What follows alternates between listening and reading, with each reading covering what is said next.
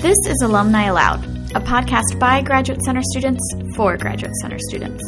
In each episode, we talk with a GC graduate about their career path, the ins and outs of their current position, and the career advice they have for students. This series is sponsored by the Graduate Center's Office of Career Planning and Professional Development.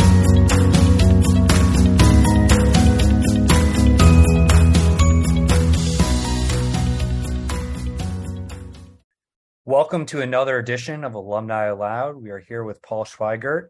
Thank you so much for joining us. Thanks for having me. All right. So you've had a little bit of a different path than some of our guests. You did not finish your PhD at the CUNY Grad Center. So when did you realize that academia wasn't right for you? And was it a difficult decision to drop out of the history department? So I remember kind of exactly when it was. It was at the Society for French Historical Studies conference in Montreal in April of 2014, I think. I had given a talk that morning that, crickets. And then, so I was kind of a little bummed about that. And that evening they had the reception at so there were like a couple hundred people in this giant room, whining and dining and that kind of thing. And I'd gotten there early and was talking to a few people. And I remember kind of sitting there thinking, this isn't for me. I just kind of had the realization in the middle of a conversation. So I excused myself. I kind of left, found some little diner out in the outskirts of Montreal, had some greasy eggs. I was like, okay, I'm done. It took me a while to kind of, but that was kind of when I had something just clicked at me at that point in time. I was like, this isn't for me. So yeah, it kind of came all at once there. Was it a difficult decision to drop out once you had that epiphany at the conference in Montreal? It was, it wasn't difficult. It was more difficult to figure out. So when you're in a program, I feel like what you're working towards. And once I decided that I didn't kind of want to, finish the degree and do history, it was like, okay, well, what am I going to do now? And that I think was the hardest thing, is figuring out kind of what did I want to do, because, I had spent, 6 or 7 years at that point working towards something that I wasn't going to do anymore. So I think that was the hardest part of moving on, was actually making a decision. Okay, what am I going to do now, and how am I going to support myself outside of, teaching, which I've been doing for 6 or 7 years. So the big challenge was the change up. So figuring out what you were going to do next. So when did you first make the decision to pursue a career in the private sector? And what steps did you take along your path to end up as a senior software engineer at IBM? Yep. So when I was in undergrad, I was actually originally a mathematics major, and I switched to history kind of about halfway through. I still got a minor in mathematics and, still had some of those skills. So I'd always kind of had, a little bit of regret that I hadn't gone down that path. And so that was kind of what I decided that I wanted to do, is that I wanted to go back, and at the time I was really interested in kind of mathematical modeling. How you take mathematics and numbers and statistics and build a predictive model out of it. I said, okay, so that sounds like fun. So how am I going to do that?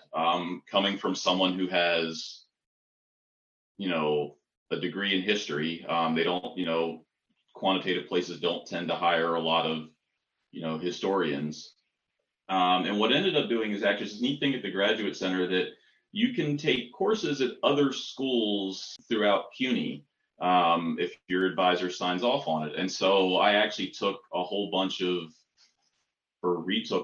of undergraduate mathematics courses to basically kind of start working through the prereqs. So I basically figured, okay, I need to have some kind of mathematics or STEM type degree to do this. I looked around, CUNY, there were a bunch of you could get, majors in applied mathematics at a couple of schools at CUNY. So I was like, okay, so let me go take some classes, start building up kind of the knowledge base so I can kind of make that transition. And so I was kind of fully prepared, I'm going to go earn another degree, spend some time, and then, get the degree and then come out and find a job. And so I think I did that for about a year. And at some point I got an email from the professional services office that IBM was coming recruiting for marketing. I was like, okay, I know IBM. My dad worked for IBM. I'd like to work there.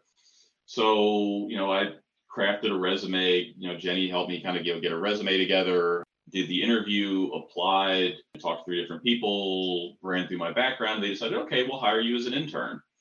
So that kind of answered that question for me.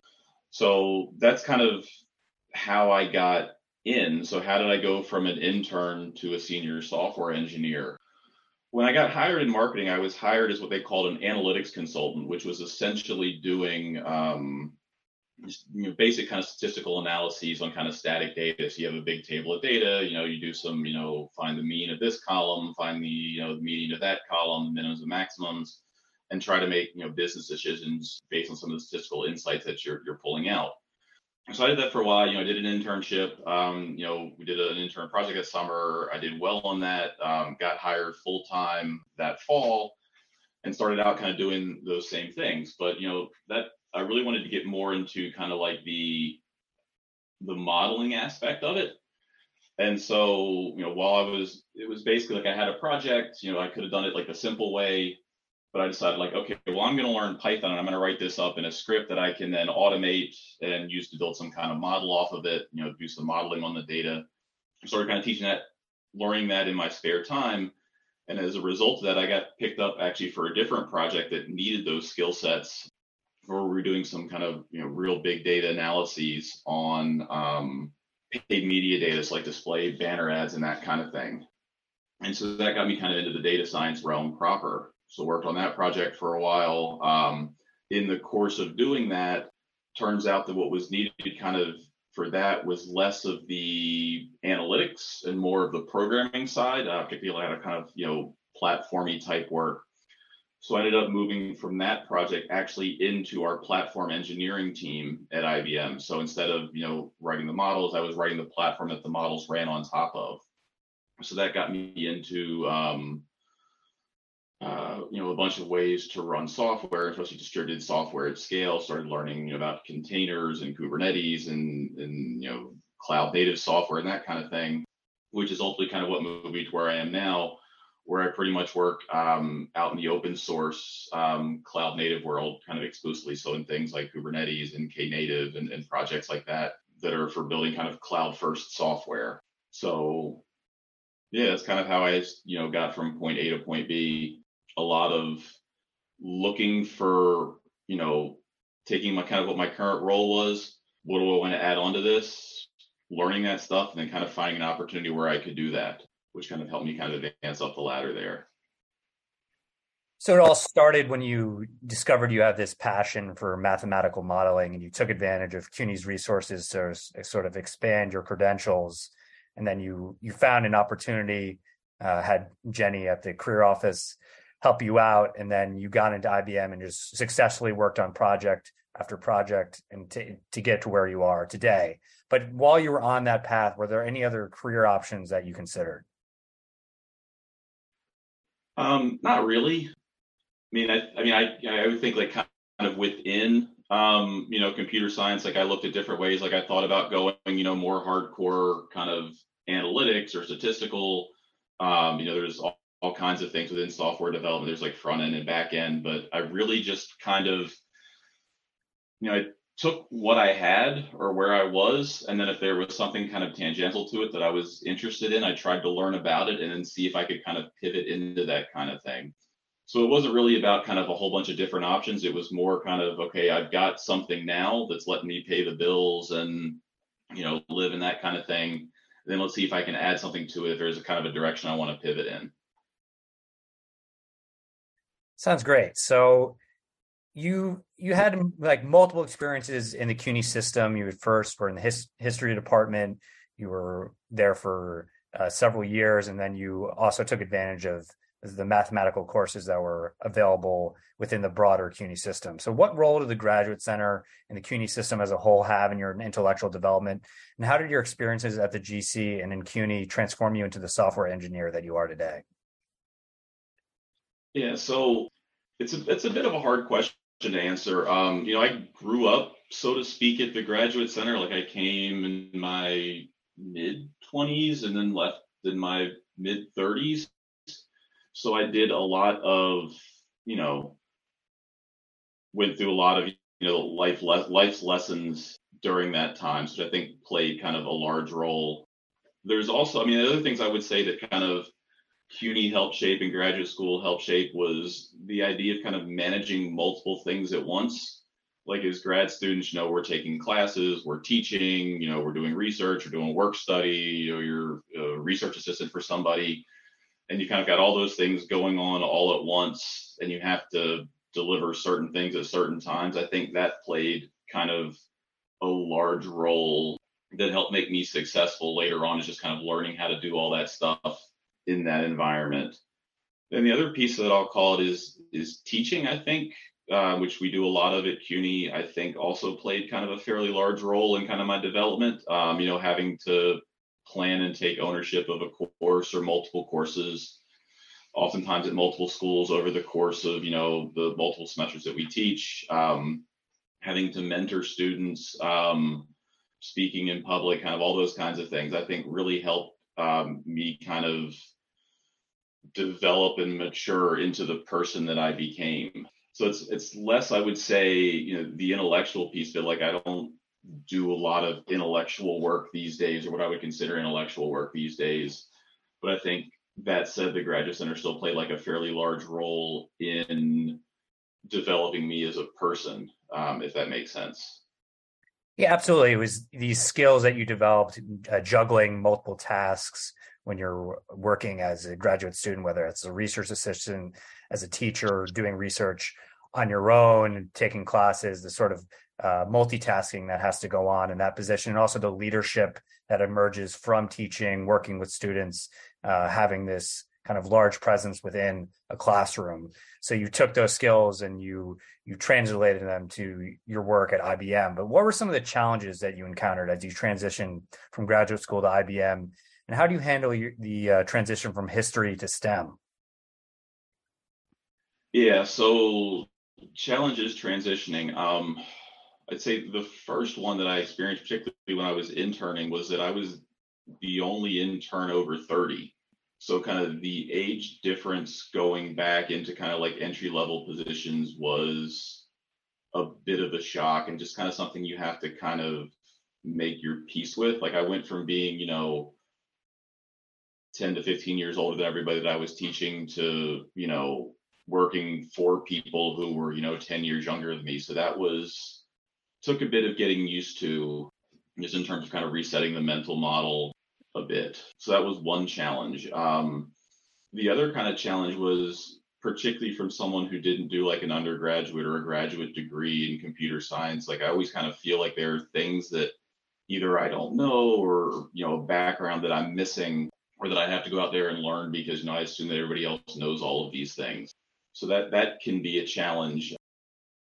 I think one of the ways to mitigate that one is to remember that, particularly after you're at it, after you've been in it for a while, a lot of people don't remember everything they learned in school. And so, you may not have experienced it, but because you've had to go out and relearn some of these things or learn these things for the first time, it kind of helps you because you have to kind of really focus on what's important for the thing that you're doing. Also requires a lot of work to do that. So that's kind of, playing catch up or kind of making up for lost time, so to speak, was another challenge. Moving from the humanities to STEM, that was interesting. It really kind of required a really kind of a mentality shift in that, because they're just very different. There are things like, there's the digital humanities, which are kind of similar to some of the stuff that, the quantitative work that I did, but it was really more about, they're just different. And it took a lot of having to go out and, learn and just really kind of retrain myself. It was basically kind of like starting from scratch to a certain degree, which was not easy, but, we were in school for, as long as we were, learning things is not necessarily a difficult task for grad students. Finding the time can be a little bit more of a challenge, but it was just one of those kind of had to buckle down, take things slow, know you don't know everything, and just kind of work your way up a little bit. So yeah, not easy, but I feel it's been worth it. So you face challenges with the age relations going from teaching younger students to having to work for younger coworkers, and then this challenge of not having the same educational background as many of your coworkers, and then the general challenge of transitioning from working humanities, which comes with one mode of research and kind of type of reasoning, to a different type of reasoning and use of that reasoning within STEM, and difference from being at a graduate school to being at a workplace that is not a school is also kind of, it seems like, the challenge that you faced. So with all these challenges that you've overcome, what would you recommend to current graduate students interested in pursuing a career in the private sector? Well, one, if it's something you want to do or you've decided it's time to make that choice, like get started soon. Sometimes I kick myself for waiting as long as I did. But I'm happy to say, I dropped out. It made sense for me. So if it's something that you want to do, don't feel bad about it. Nobody cares that you didn't finish. So that's one thing I would say is don't be afraid if you decide that you don't want to keep going down that route that you're on. Definitely don't be afraid. The other kind of, I guess, more practical advice, like if you're looking to get into the private sector, I can speak, more for kind of like, the programming and development side. But I think this probably applies more generally. Like one of the good things to do, I would think at first is, even before you're ready to start applying for jobs, is just look at what postings are out there and what skills are in demand. A lot of times people are trying to hire for specific skill sets. And if you look at, 20 or 30 or 50 or 60 of these postings, you begin to see some trends and see kind of what's hot. So if you're trying to learn a new skill or pick something up, this can kind of help key you into, what's hot in the market, which I think is just, good advice. The other thing, particularly, for someone who's kind of transitioning from something academic-y to something more industry or private sector focused, is look at ways you can kind of start to either network or build some kind of eminence.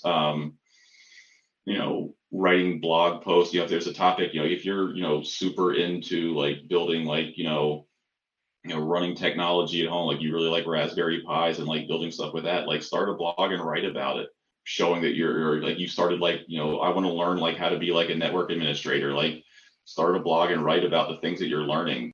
One, it shows commitment. Two, you've probably been writing for a while, so you're probably pretty good at it. And three, it's, something you can point to, kind of on either a resume or a job application. Like, I've done some things in this sense, that you're not just like this blank slate, walking, that you have some kind of knowledge or can show, some kind of knowledge about something. Similarly, like if, software development is your thing, open source, there's tons of project out there on GitHub and GitLab and other places that are looking for people to come in and contribute part-time, an open source contribution or two in your resume. People love it. It's public work. You get to work with great developers. So that's, another thing you can look at, is getting involved in open source. Kind of even as, part-time, like a little bit of work here, it begins to show again that you can write code, that you can develop, you can work with people, you can release things. And then thirdly, like local meetups or that kind of thing, meet people in person. Like if you're, interested in, technology, find some technology meetups, go meet people, network. It's often a way to kind of find jobs as well. And then the third recommendation, which is one that I hate to give, but you kind of have to, is that if you want to get into software development at all, start with, as they say, grinding LeetCode. Algorithm tests, these online algorithm tests at places like LeetCode and HackerRank. You just got to start drilling them. Most of the applications these days will involve some kind of coding interview where you have 30 to 45 minutes to write some algorithm. There's a bunch of websites online that have practice problems, but you basically just kind of have to drill it, which can be a job in and of itself. But yeah, if you want to get into software development, that's, start learning your algorithms, start learning your data structures, and start practicing them would be fairly important. Well, that all sounds like some really great advice. And I just want to thank you so much for joining us on Alumni Aloud. Any final word? Yeah, thanks for having me. It's been interesting. I went back and listened to a few of these before. It's interesting to hear kind of everybody's stories and the different paths that people have taken. So yeah, thanks for having me. Well, thank you for joining us.